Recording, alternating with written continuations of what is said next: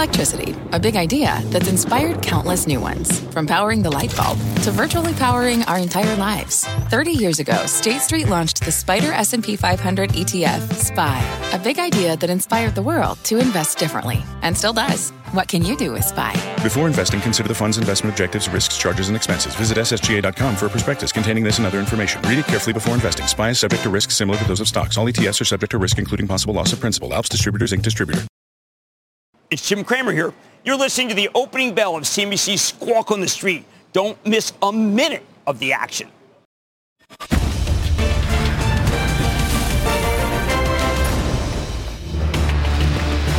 Good Thursday morning. Welcome to Squawk on the Street. I'm Carl Quintanilla with Jim Cramer and David Faber. The stocks are indicated to open higher as the market anticipates the president-elect's stimulus proposal tonight and watches earnings from BlackRock and Delta in the meantime. Jobless claims, though, do spike, 965,000. Our roadmap begins with impeachment, transition, stimulus, and the continuing business backtrack from the Trump brand. Just what are the potential risks for Wall Street and the economy? Plus, we've got some vaccine optimism. The U.S. jabs top 10 million, and early data suggests J&J's one-shot COVID vaccine is safe and generates promising immune response. And after a firm's monster debut yesterday, two more IPOs today, Poshmark and Petco. Get the P's. Both CEOs will join us this morning. Carl. Jim, let's start with some of the medical news this morning. Obviously, J&J made a lot of headlines yesterday as it looks like we are going to have a third entrant, as Scott Gottlieb said on Squawk. Hospitalizations down week on week for the first time since September. The Pope's got the vaccine, Dr. Ruth, and Jim Cramer. Well, I was there for the Moderna. By the way, it's not like when you get to the tent for the vaccine, you have a choice.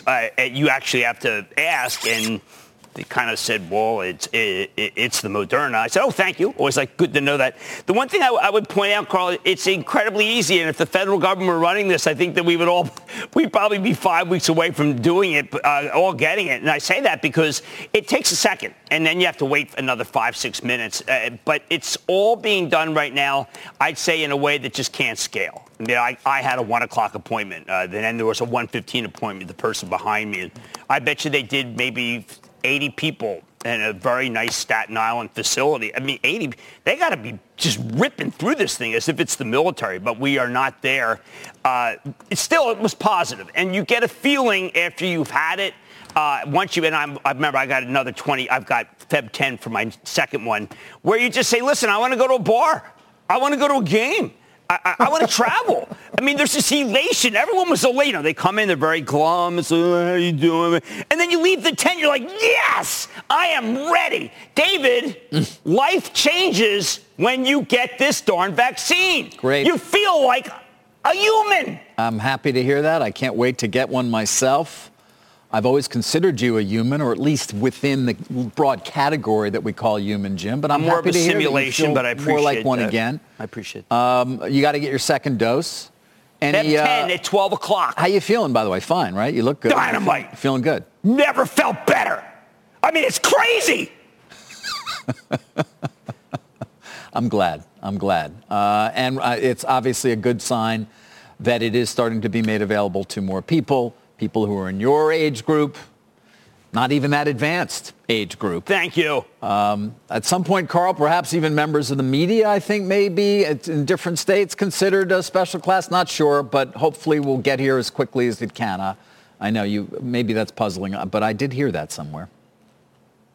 Interesting. I mean, Jim, it takes us right to Delta and what Ed Bastian is saying about the second half, a meaningful recovery, obviously contingent on efficient vaccination. International, maybe another year, he said, but certainly bringing the cash burn, cutting it in half from Q3 is a big story.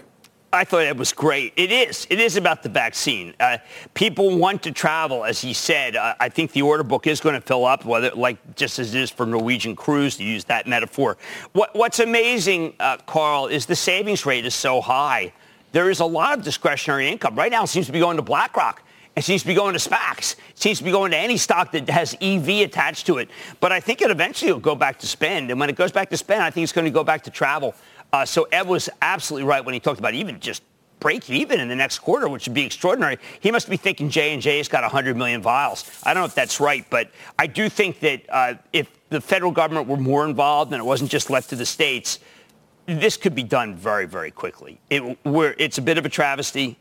Nice people that helped me with the vaccine. I'm sure nice people everywhere, but people ill-equipped to do this. I mean, it's not what they were. It isn't what they signed up for, David. When you get to get your vaccine, I think you're going to realize that you could just as soon give it as get it. Well, listen, okay. I mean, we're still, how many people, deaths are what, over 4,000 the last couple of days? I know. Well, it's like a Cardinal refrigerator that's right there, okay? The toughest part about it was I rolled my sleeve up, and they said I had to roll it up an inch further in order to make it to work. I thought that was very valuable. Didn't know it was that precise. Okay. And then they said, here's your date, and you're coming back at this time. And I said, well, I'm actually working during that period. And they were incredulous. They said, this is your date, and this is your time. There is a kind of a out-of-body experience about the whole thing. It's kind of like, when you were first grade and they gave you that insurance, you could get the dental insurance, the insurance that as you lose an eye, and it was your teacher that did it. I mean, these people did not sign on to give you a shot. Right.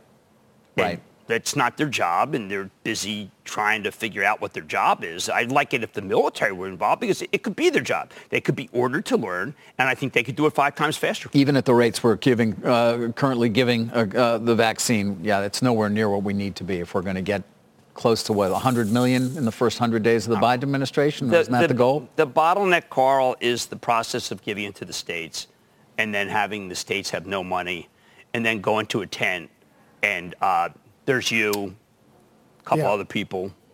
How you doing? I mean, the lack. I'm not saying it's lackadaisical. I'm just saying it just doesn't work. Yeah. Well, that's going to be a big piece of the puzzle tonight when we hear from the president-elect, his proposal, which we think will include a lot of state and local and money for vaccine distribution. Jim, you mentioned herd immunity. Barclays has a note out today where they say if you think of immunity as a combination of those who've had it and recovered and those who've gotten the vaccine, they think 23 states have achieved 10% immunity. And that very dynamic, huge implications for the economy is what Larry Fink talked to the gang on Squawk this morning about. Take a listen.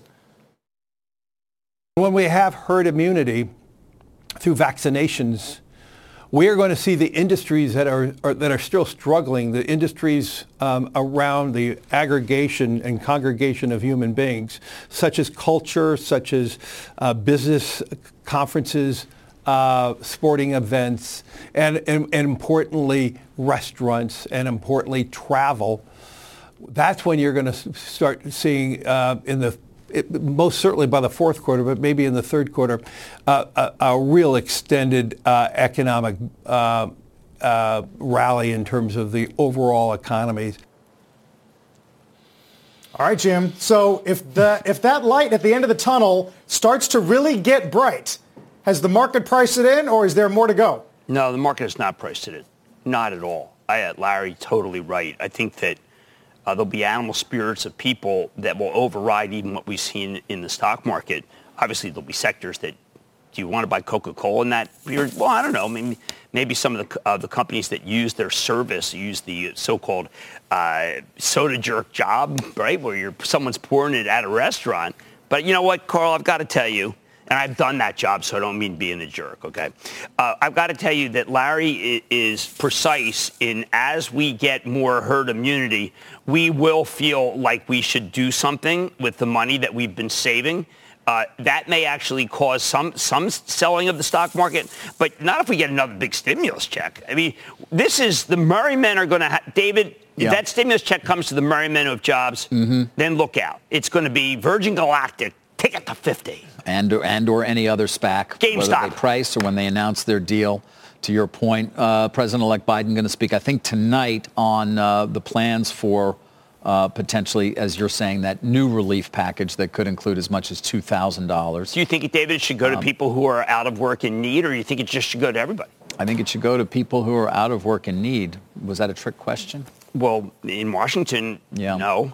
And then you've got the prospect, Jim and Carl as well, of course, for infrastructure spending again in the Biden administration if they can get things through. Now, what you can actually get through this Congress, this divided Congress, this Congress that's dealing with the impact, of course, of the invasion of where it works and who, if anybody, may have actually helped in some way from the inside. I mean, it's just hard to imagine they're going to get much of anything done, but perhaps they will.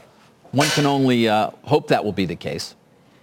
Well, Carl, I think what we're all looking for is something that unites us. I don't know how you do that, but I think that if you get any sort of feeling which says that Washington is not going to implode and you get herd immunity, then I'm not saying happy days are here again, but maybe it could be a little like 2018. I mean, I think you'll still wear a mask at a lot of places, except for these states that don't seem to, like Oklahoma, I don't think it's a mandate, but things will get somewhat back to normal. But most importantly, people will absolutely do something as opposed to feeling to do nothing. And it'll be the spring. Right. I think it'll be time. Carl, I think it's going to be a time of happiness. It would be a long time coming, Jim. There's no doubt about that. Of course, a big part of that is lowering the overall temperature, as you said, in the country. To that end, the FAA is out with a new order cracking down on unruly passengers. Our Phil LeBeau has more on that this morning. Good morning, Phil.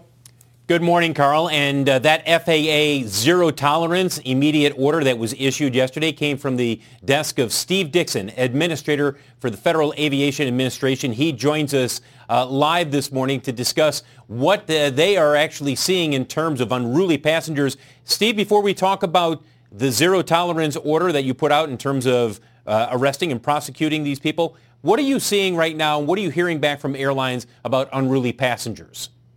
Well, good morning, Phil. It's a pleasure to be with you, and thanks for the opportunity this morning. From the really over the last few days, we have seen a disturbing increase in onboard incidents where airline passengers have disrupted flights, with their behavior. These incidents have stemmed, in some cases, from refusal to follow airline policies on face coverings. And also we saw a trend after the breach of the Capitol last week. When you look at this, and we talked with Ed Bastian, the CEO of Delta this morning, he said, look, 99% of the passengers, they behave themselves. But from what you're hearing, how surprised are you that you're seeing the level of unruliness that you are? Disruptions on flights occur from time to time, and there are long-standing policies for dealing with those.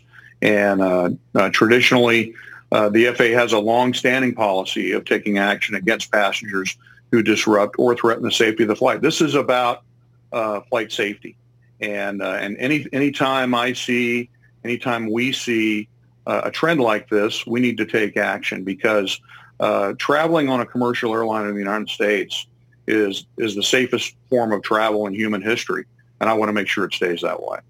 Real quick, Steve, in the past, you would say to passengers, or the airlines and the crews would say to passengers, look, we're going to try to work this out. Wouldn't immediately arrest, and it wouldn't immediately be a prosecution pursued.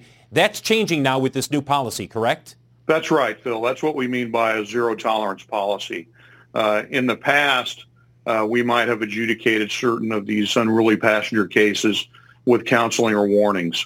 But with this order that I signed yesterday afternoon, I'm telling my inspectors, I'm telling my attorneys in the FAA Chief Counsel Office that we need to expedite gathering the facts on all of these, and we're going to take immediate enforcement action in appropriate situations.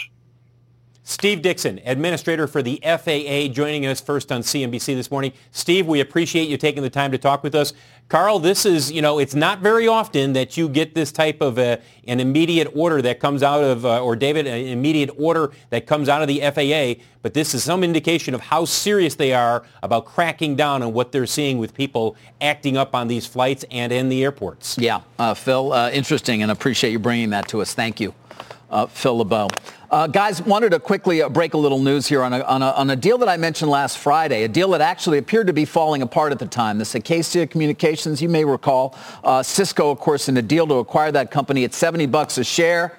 They've just entered a new deal to acquire Acacia at $115 a share, I can tell you, according to people familiar with the situation. That is going to be announced momentarily, is my understanding.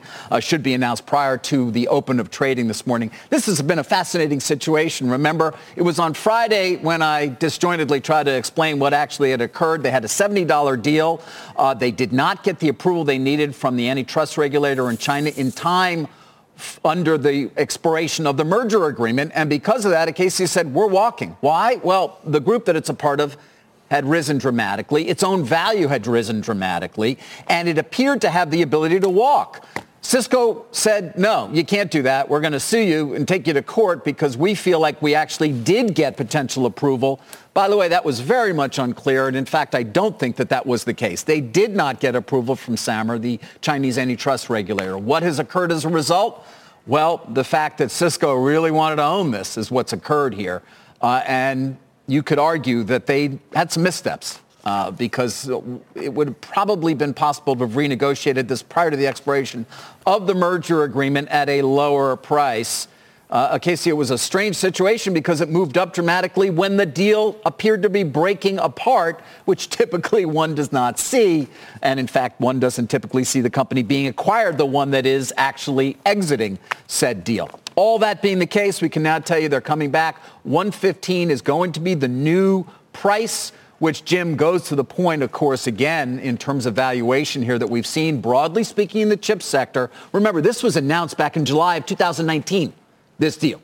So it has moved up dramatically, and now shareholders obviously are going to be quite pleased that, in fact, they were in a position to get a new deal because the Chinese took so long to actually approve it, which, by the way, they still haven't received, as far as I'm aware. David, all I can say is that's probably right. It's the right rate versus what this group has done. I don't think Chuck Robbins is making a mistake. The group is red hot, and it's necessary. Cisco needs this. Cisco's got to grow a little faster. Acacia's a really good company. That's a great story because I think a lot of people felt it was dead, and Cisco stock did not act well after they said it was dead. Yeah, and I think your point is the key one. They really apparently needed it because if they didn't, they would have continued to go to court, see what they could work out, and or walk away. They chose not to. And obviously, it also goes to the potential strength or weakness of their case. And again, my understanding in the interregnum between reporting on this on Friday and today is they did not. You know, they used these words that they got. Cisco's submission was said to be sufficient to address the relative competition concerns from SAMR, but that wasn't approval. And in fact, it's my understanding that they may very well have known that that was not the case. And so you got a new deal. Carl did want to bring that to people again. I don't believe the release is out, but my expectation is it should be out shortly. Over to you. All right. We'll keep an eye on that, David. Google Fitbit just closed. We got some other M&A news there. Got some calls on AMD and Intel. Of course, Tesla today. We'll watch Twitter and Snap. We'll explain what happened with GameStop. Futures are green. We're back in a moment.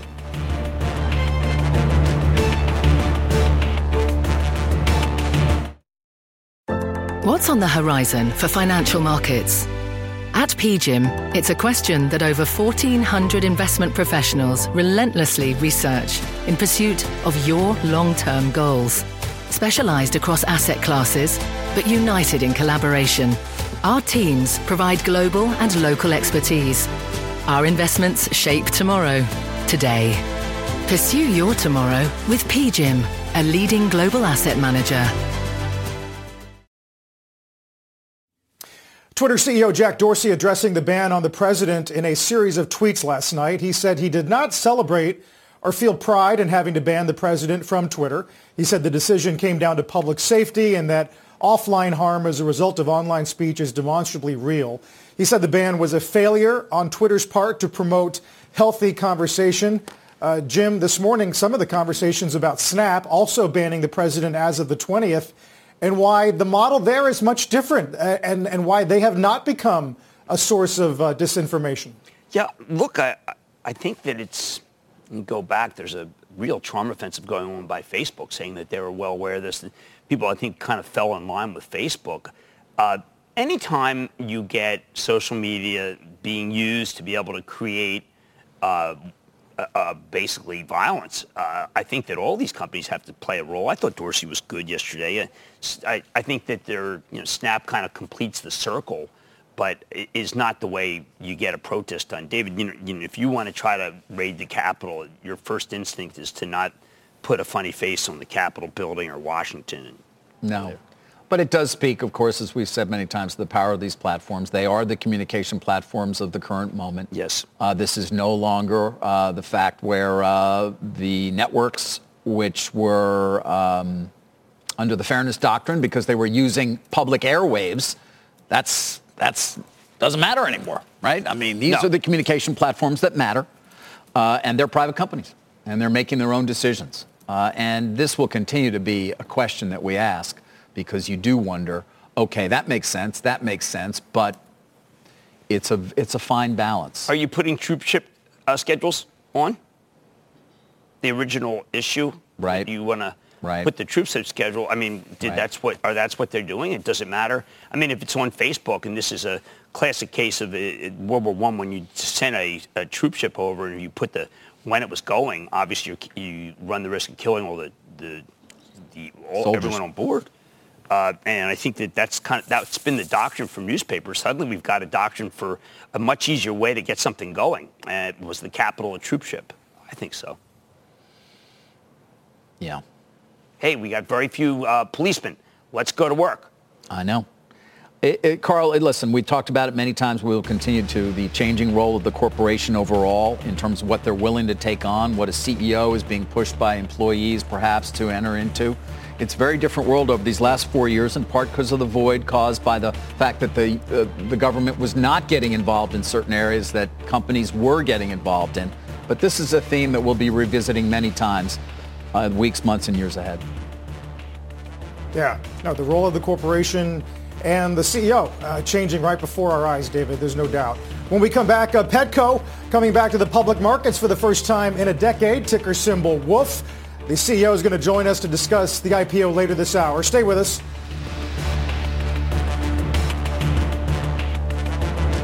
Let's get straight to the point. You want to grow your portfolio to fight rising costs of inflation or pay off your debt or anything standing in the way of you and financial freedom, right? Yahoo Finance, our sponsor today, can help. For more than 25 years, Yahoo Finance has been helping great investors like you. Whether you're a seasoned investor or just looking for tips, Yahoo Finance makes it super easy by putting all the tools and data you need in one spot. Yahoo Finance takes a holistic look at the financial news cycle, including breaking news, original editorial perspectives, analyst ratings, independent research, customizable charts, and more. You can securely link your brokerage accounts for a unified view of your wealth, including 401k and other investments. That's how Yahoo Finance gives you insights and helps you take a look at your wealth in its entirety. That big picture perspective is what great investors need. For comprehensive financial news and analysis, visit the brand behind every great investor, yahoofinance.com, the #1 financial destination, yahoofinance.com. That's yahoofinance.com. All right, we're going to do a mad dash, and then we'll take you right to the opening bell from there. Jim. One of my absolute favorite stocks has been Penn National Gaming. It's been terrific. Yes, affiliated with Barstool. That was the spark for it to go up because online gambling is big. Loop Capital says too many red flags, downgrades it to a sell, talks about sudden departure of the CFO, increased ownership by faster money. Well, that's certainly the case, lowering estimates. But they say, look, it hasn't really been able to expand. It's really in Pennsylvania. Guess what? Next week, they're going to start in Michigan. I don't know if this is well-timed because if Michigan is a home run and there's a lot of betting going on into the Super Bowl, well, this would be I would say it's an ill-advised sell if Michigan cranks up and Barstool leads. Barstool is an amazing betting site, and you know, David, who Barstool is the most exciting figure, perhaps, on the web right now. That's true. Well, there was a period of time where you were saying his name every day, but you don't do that any longer. David Portnoy. There it is. There it is. No. Listen, I read his site. It's really. We've talked about sports betting and gaming, though, well beyond this. I mean, look no further than Barry Diller and what I see he's done with MGM, and of course MGM's move on that UK company. This is seen to be the growth area for so many of these companies, and as opposed to gaming, sports betting is seen as something that will pass in most state legislatures. Yeah, well, David, that's between Robinhood and David Portnoy. The merry men will go with Portnoy when it comes to the Super Bowl. Got it. They'll be betting on, not on SPACs, David. They'll be betting on Green Bay. Oh, so you've already made a prediction. Yeah, absolutely. I see. Yeah, I like Green Bay's PE here. Its price to sales is good, too. It's undervalued versus Snowflake. Girl. Are going to be busy between the game and hosting Jeopardy, guys. Jim, we mentioned Petco before the break. 48 million shares at 18. That's above the range of 14 to 17. We know how you feel about stocks and pets and the pet food business. Woof. I think that this is going to be 14 to 15 times oversubscribed. Should open up gigantically. And why not? You've got a CEO who did great things at HP. They loved him. And before that did great things at PepsiCo. Ron is, I think, one of those people who knows how to digitize it. It was very interesting. They got a tech guy who also had consumer experience. He's turned this company around a couple of years. I think it's a great investment. And not just because I'm a rescue dog guy. By the way, I will ask him about what they're doing for rescue dogs to save keep dogs out of the kill center, because he cares passionately about dogs. He's got a yellow lab, okay? I'll trade him. I got a mutt. He's got a yellow lab. I'll take his yellow lab. They're fun. They really are. Anyway, good stock. David, what's your breed? What's the breed of your dog, David? He's a Cocker Spaniel Poodle.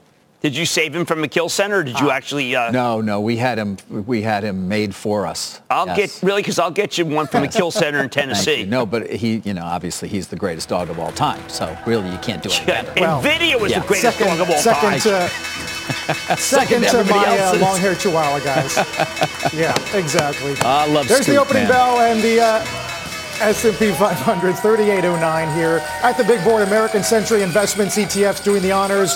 At the NASDAQ, it is Petco Health and Wellness celebrating that IPO. And as you heard, we'll talk to Ron Coughlin later on this half hour. David, on the heels of your scoop on Intel yesterday, I've lost count of the upgrades, but Needham, Morgan Stanley, Cowen, just a few of them with targets in the 70 range. Yeah, I was going through them as well. As you say, Morgan Stanley, light at the end of the tunnel upgrading, Barclays, some maintaining their neutral, the leaning more positive, I think, on IT hardware, and as you point out as well, BMO.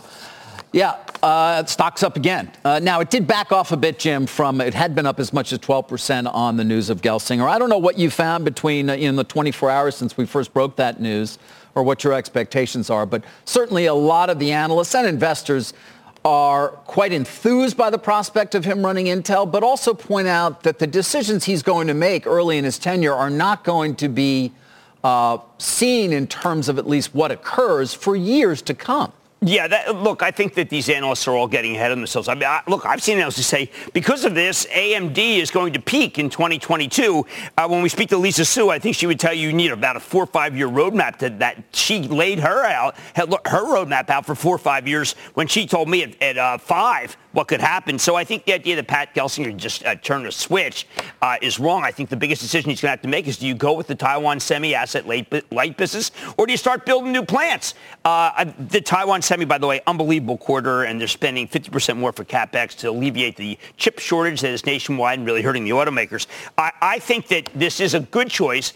I think that the issue, David, was, do you blow Intel up and get someone radical, okay? Or do you go with someone who really understands chips, who's very well liked, and the customers like? And they took that latter, and I think it's good.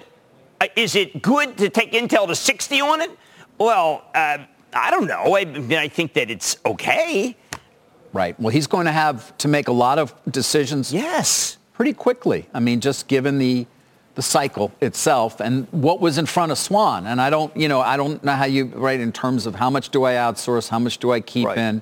Then there's this question, of course, of national champions, which was a part of the thesis of Mr. Loeb at Third Point, and potentially a benefit and a tailwind for the company if it is viewed in that sense as a national champion as we compete with the likes of China, but certainly even Taiwan, where we don't want to be solely reliant on companies such as Taiwan Semi or Samsung in Korea. Yeah, I have said that Taiwan Semi is probably the most important strategic company right now in the world, meaning that if China decides to make a move on Taiwan, and anything's possible, it's a military-based country down too, this would be a disaster for America. because Taiwan Semi is the jewel. It used to be Intel. Now, David, it's TSM. Right. So if Gelsinger, Carl, can bring back that idea of Intel being the jewel, that certainly would be seen as beneficial overall for the national security of the country. Amazing. There's no doubt about that, Jim and David. So many headlines regarding the U.S.-China relationship. Jim, I don't know if you saw the U.S. Chamber of Commerce yesterday basically saying the damage, talking about the damage done, in their view, to American manufacturing and agriculture as a result of the tariffs that the Trump administration had put on. Then there were these headlines that the U.S. is going to allow us all to invest in Baba and Baidu and Tencent after all. Yeah, look, I think that we're 10 days away from what I think is going to be, well, fewer days, a sense of whether we're going to be championing the rights of the people in Hong Kong to be democratic, or we champion the idea of them not ruining our industrial base. And I think that Biden's going to go for the former, asked to go with our allies. Now, the allies rely heavily on business from China and have been reluctant to crack the whip. So I think that Baba's a buy. I think you got to get in Baba. Ever since David found Jack Ma, the stock's been up. David, that was one of the greatest calls. I mean, look, think about you. You got the Intel, you did the Acacia, and you found Jack Ma. I found him. Listen, it's funny, though, watching the continued chatter about where is Jack Ma. We know where he is. Now, again, we also know that he has been muzzled. And so that is the case. So there are plenty of people who are right in asking, well, where is he in the sense of he's no longer taking that role that he did, at least in terms of one of the more outspoken members of the corporate elite in China, the best known businessman in China. And for now, he's going to, as we said, lay low. But there's no change in that. No change, Jim, in terms of his status at this point. He has not been detained. He has not been taken away to a secret location. Again, that is the latest information that I have. But it doesn't mean that people won't continue to want to believe that somehow. No, and Carl, there was an article today in the paper about how China is the best performing economy in the world. And what are they buying? They're buying cars. They're buying luxury goods. And they're buying everything that's on Alibaba. So, I mean, you're getting a rare opportunity. Jack Ma being muzzled. Jeff Bezos doesn't say anything. Jack Ma doesn't say anything. Bezos presumably is in the Seattle area, and Jack Ma's in an undisclosed location only known to our partner, David Faber. And I guess, David, I mean, Give I don't know. Best, David. David, if you put him on Facebook right now, you know what? Yeah. I'm going to censor you. Yeah, I hope that's not the case. And I look forward to sitting down with him and doing an interview at some point as well. Could be a little while. Guys, what's a day without mentioning SPAC? So I want to get to a couple. Petco, we're going to have the CEO coming on. They're pricing. Don't forget, though, Thoma Bravo also priced a $900 million SPAC. I heard it's 13 times oversubscribed. Can you imagine that? 13 times. It's not like they got a business model. They got nothing. And there's Churchill. I want to get to that in a minute. But, that's where we stand right now, where people are just willing to pay up. Let me just get in. Now, in this case, those guys are fairly well thought of, and so there is an expectation that they're going to do a good deal. Speaking of deals, you saw Churchill. We just brought that up. That was the second largest SPAC of all time in terms of what they raised, second only to Ackman's. Look at the move that has made. This is on that Bloomberg story from last week. It said they were reportedly in talks with Lucid. Remember, Lucid is that EV maker out of Saudi Arabia, really, or at least backed by the Saudis, making incredibly expensive cars. I went through them here. Of course, I can't find it, but up to $150,000, if not more, in terms of their cost. They do charge more quickly. Very much unclear, though, at this point whether they're going to reach a deal. That's kind of what I wanted to share here. It's the hottest stock in the market. Yeah, I mean, Michael Klein, Andrew Liveris involved, the Saudis. He advised both of them in his other role as a longtime banker. So, yes, no doubt there were relationships there. But getting to a deal here where it would be a transaction through which they would use Churchill to go public at Lucid. What I'm hearing is don't necessarily jump to conclusions at this point based on that Bloomberg story from last week. And I'm going to continue to follow that, and we'll see where that stands. Yeah, it's not. No way is it a done deal. No way. The stock's up huge on that. Huge, and that's why I mention it. The stock is up enormously, Jim, at this point. I said to buy it on Lightning Round last night because I thought that story was spot on. And Well, again, just because you're talking doesn't mean that you're going to get a deal done. By the way, they do have 3 cars coming to market. The Air Grand Touring this summer, $131,000. The Air Touring late 2021, $87,000. And the Air Pure at $69,000 early 2022, Carl. By the way, the Acacia deal's out, Carl. We can tell people $115 as we told them. Cisco renegotiating a transaction that had it buying it originally at $70, but they didn't get that Chinese antitrust approval in a timely manner. Now it costs them $115. Over to you. All right, guys. All-time high for the Russell, all-time high for the Dow. More Fed speak today, including Powell at 12:30. Let's get to Rick Santelli. Good morning, Carl. Yes, we are looking at some extremes in the equity markets, and we are in somewhat of a holding pattern on interest rates. They're not as guns hot as they were. We've broken that streak of 5 sessions of higher yields, lower prices, but we are consolidating, not giving a lot of it back. Remember, we settled at 92 basis points last year. Here we sit at 110. We've been as high as 118, 119 intraday on the yield charts. Let's look at an intraday of 10s. What you can see is yields were already dropping moving into the 8:30 Eastern. Look at our numbers where we did see some pops in the initial continuing claims. There are some seasonal issues. There's implementation of a new stimulus program on job for more money for people that are, of course, out of work. And all these things kind of play havoc with the numbers a bit, not to mention it's a new year. And we saw import-export prices on a month-over-month basis up more than expected. On a year-over-year basis, it trims off a bit. And that's an interesting dynamic to pay attention to, especially as we start moving our way through the vaccination period of COVID. Now, when we look at what's going on quickly with the yields over 3 days, you can see we've dropped. If you look at 3 days of Boone yields, you can see they've dropped.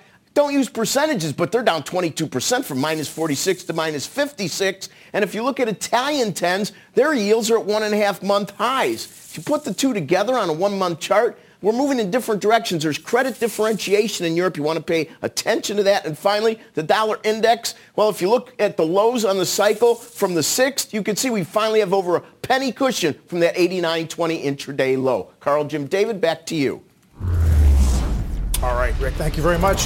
When we come back, the CEO of Petco on his company's IPO. In the meantime, this morning, some catnip for fans of Dow theory as the industrials and the transports have record highs. We're back in a minute.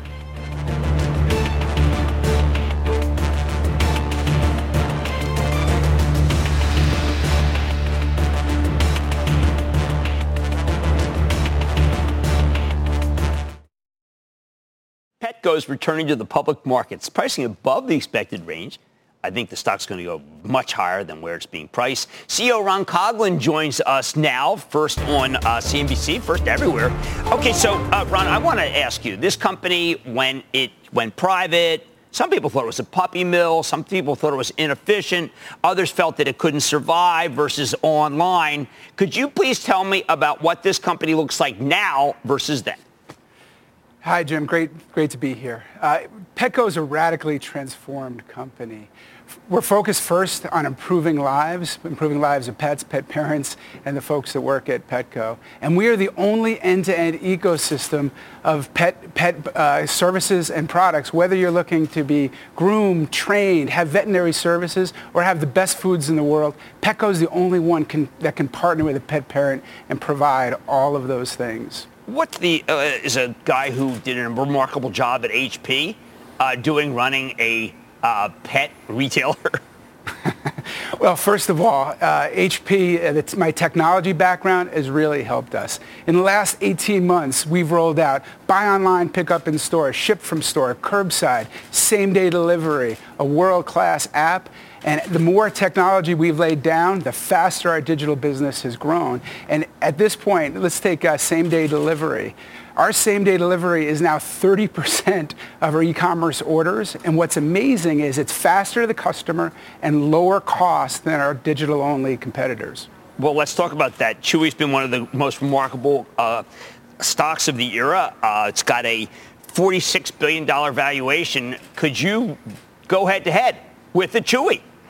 So first, if you take a look at the market, there's about 39% of the market that are omni-channel customers. They want to shop digitally, but as well in brick and mortar. And we are the solution for those customers. There's another 20 plus customers that are digital only. And with the advantage I talked about, whether it's curbside, whether it is same day delivery, we have structural advantage that allow us to compete. We picked up 1 million customers in Q3, and that is very competitive with what they did.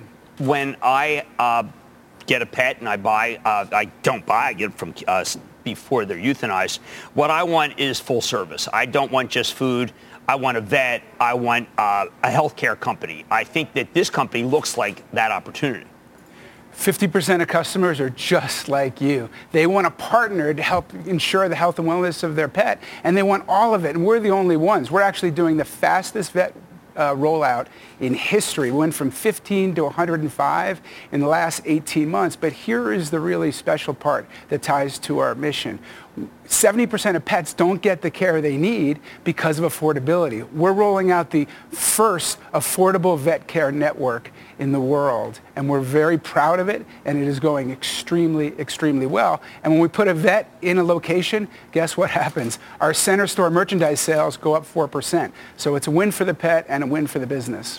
I had Kristen Peck on last night on Mad Money. She's the excellent CEO of Zoetis. She was telling me the tailwind, that's a healthcare company, the tailwind from the pandemic is extraordinary. People want pets more than ever. Are you seeing that? Well, first of all, the projection is 7% growth CAGR for years to come. There are 3.3 million new pets in 2020, and we think the same thing will happen in the first half of 21 because people are at home, they're a little depressed, and they want a bundle of joy in their life. So we're going to help feed those pets, we're going to help train those pets, groom those pets, and vaccinate those pets. But yeah, I think it's actually good for America and our souls, and it's good for Petco. Ron, things have changed dramatically since Petco was public last, and including what we call ESG on Wall Street. You're familiar with it. What is Petco doing for animals that would unfortunately be killed if they don't find a home? Yeah, I will tell you this is one of the most both disturbing and satisfying parts of my job. There is still euthanasia in America, and there does not have to be. We are on an absolute mission to eliminate euthanasia. Every single year, we help fund shelters that avoid euthanasia for 400,000 pets. In addition to that, we help fund programs like LSU's oncology research because cancer is the #1 killer of pets. So our mission is improving lives of pets, pet parents. And if you look at what we're doing, it's really, really meaningful. The other thing we did was we got rid of artificial ingredients. We're the only major retailer to do that. And then earlier this year, we got rid of shock collars because they cause pain and fear, and pets don't deserve pain and fear. They deserve love. Thank you for doing that. Some people are saying, Jim, before you fall in love with this company, they're not making any money. I look at EBITDA, but the fact is some people want to see right now what you are times earnings. What do we say? Yeah, we're on a growth trajectory. We were growing. In 2018, the business was shaky. We got back to 2.6% growth in Q4, 4.4% growth in 19. We were 6% before COVID, and we've been double-digit in COVID. And we're showing good conversion to profit, and there'll be more to come in the future. So watch the space. The way I think that the way you can make the most money, actually, I think is a private label. I just want, as you mentioned, I want a clean label. I actually like an American flag if I can get it because I don't want Chinese dog food. But how's the profitability on your own brands? First of all, we have $1 billion own brand business, so it's very strong and it's a core capability of this company. And secondly, our profit is 10 points above vendor brands. But our vendors are really, really important. We partner like no other company with vendors. We have exclusive with vendors. We have great new products we're rolling out, like Just Food for Dogs, which is a human-grade food, which is an absolute game changer for the health of pets. So we're very happy with our portfolio. Roughly 70% of our portfolio you can't get at other places, which gives us both uniqueness and insulation versus competitors, both online and mass. Well, Ron, thank you. The humanization of pets is one of the great secular themes of this time. And I think that Petco is going to be a great way to play it. Ron Coughlin, CEO, Petco. Thank you. Thank you, Jim. Back to you, Carl. All right, Jim, busy week on the IPO front. We had, of course, Affirm, Petco, and Poshmark making its public debut as well, selling $6.6 million at 42. That's above the range. We'll talk to the CEO a little bit later on this morning on Squawk Alley. Record highs for the Dow. We're back in a minute.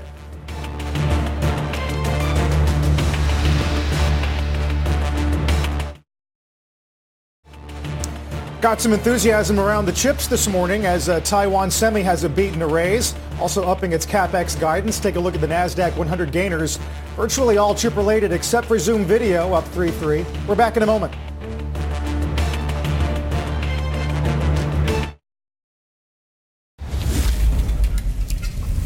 Let's get to Jim and stop trading. You know, David earlier killed Churchill. Untrue, but that's what they're saying on the web. Now I'm going to report what J.P. Morgan did. They rated Plug Power as a neutral. Again, heresy. This has been one of the greatest rides I've ever seen. They're actually talking about the possibility that it may be fully valued. This is just outrageous. The stock is moving and these J.P. Morgan guys come out and kill it. David? What? It's a travesty. It's a travesty. Remember Palantir yesterday? The Citi analyst said 15. You know what the stock did? Went up. Went up. Yeah, went the up. Reddit people like it. Yeah. Murray men, Reddit, Carl, we know who is powerful in the street. It's Reddit first, Portnoy second. I don't know, the guy who's got GameStop, the short squeeze third. And then maybe you. No. Yeah, David. maybe you come in fourth. David. I don't know. Guys, you know, in a little time we have left here before the 10. Worth mentioning, Jim, Pepsi. I'm sure you saw this. You cover the company closely. And, Carl, we were talking about it earlier, just in the broader strokes in terms of the actions taken by corporations over these last few years, filling a void to a certain extent left by the fact that the government didn't. And climate certainly has been one of the keys. Try and get those ESG ratings as high as you can. Did want to note that Pepsi doubled its climate goal and is now seeking net zero emissions by 2040. And there you can see it, reducing greenhouse gas emissions across direct operations by 75% over the next 9 years, and a number of other initiatives. They want to take 26 million metric tons of GHG emissions out, equivalent to more than 5 million cars off the road. And, you know, Jim, what's interesting is it's not just the company, but then it has the impact on their suppliers and on their entire supply chain in terms of forcing those similar kinds of actions. NGA. Do you buy NGA, Northern Genesis, merging with Lion? They make delivery trucks. They've got a relationship with PepsiCo. Remember, the big PepsiCo issue for climate goal are the trucks. Right. The trucks that bring it. They are going to be one of the largest customers of EV trucks. So I'm not killing EV. I'm saluting it. Carl, EV is here to stay. NGA is the way to play it. Yeah. Brian Deese, the new Kudlow, the new National Economic Council director, yesterday said that the center of Biden's economic theory will be putting the climate crisis at the center of creating jobs. So this is all of a piece, so to speak. Wow. Jim, how about tonight? Geez, I've got to tell you, that is amazing because EV just is so red hot. I've got Signet, which is, people may know Kay, Zales. Gina Drosos has done one of the greatest turnarounds in history. Doesn't get talked about enough. So I'm talking about it. Look at that stock. Good numbers this morning. SIG. Yeah. I She's saw the remarkable. Signet numbers. Jim, we'll see you tonight. Oh, man, I can't wait. All fired up. Just get me another one. I want another one. You can't get two. I had Moderna. On your birthday, right? February 10 at 12 o'clock, I finish, and then 15 days later, look out. I'm going to a bar. I got to find one. Got to find one. It's going to be the going 1920s here. I'm having a Corona. Not the 2020s, yeah. Try January. Jim, we'll see you at 6. Horrible. Mad Money, 6 p.m. Eastern Time. You've been listening to the opening bell on CNBC's Squawk on the Street. This podcast is supported by FedEx. Dear small and medium businesses, no one wants happy customers more than you do. That's why FedEx offers you picture proof of delivery, packageless and paperless returns, as well as weekend home delivery to 98% of the U.S. on Saturday and 50% on Sunday. See the FedEx service guide for delivery information. FedEx Ground service is also faster to more locations than UPS Ground. See what FedEx can do for your business. Absolutely, positively FedEx.